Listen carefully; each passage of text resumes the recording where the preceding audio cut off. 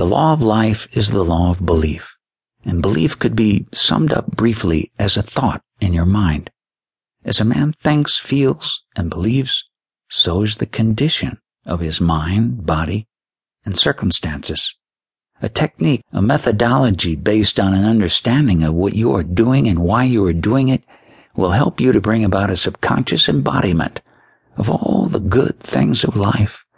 Essentially, answered prayer is the realization of your heart's desire. Desire is prayer. Everyone desires health, happiness, security, peace of mind, true expression, but many fail to achieve clearly defined results. A university professor admitted to me recently, "I know that if I changed my mental pattern and redirected my emotional life, my ulcers would not recur, but I do not have any technique or process or modus operandi. My mind wanders back and forth on my many problems, and I feel frustrated, defeated, and unhappy." This professor had a desire for perfect health. He needed knowledge of the way his mind worked, which would enable him to fulfill his desire.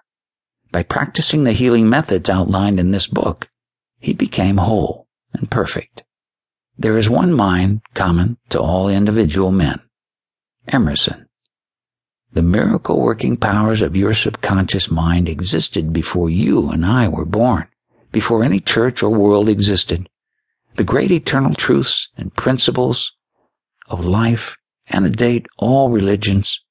It is with these thoughts in mind that I urge you in the following chapters to lay hold of this wonderful, magical, transforming power, which will bind up mental and physical wounds, proclaim liberty to the fear-ridden mind, and liberate you completely from the limitations of poverty, failure, misery, lack, and frustration. All you have to do is unite mentally and emotionally with the good you wish to embody, and the creative powers of your subconscious will respond accordingly. Begin now, today. Let wonders happen in your life.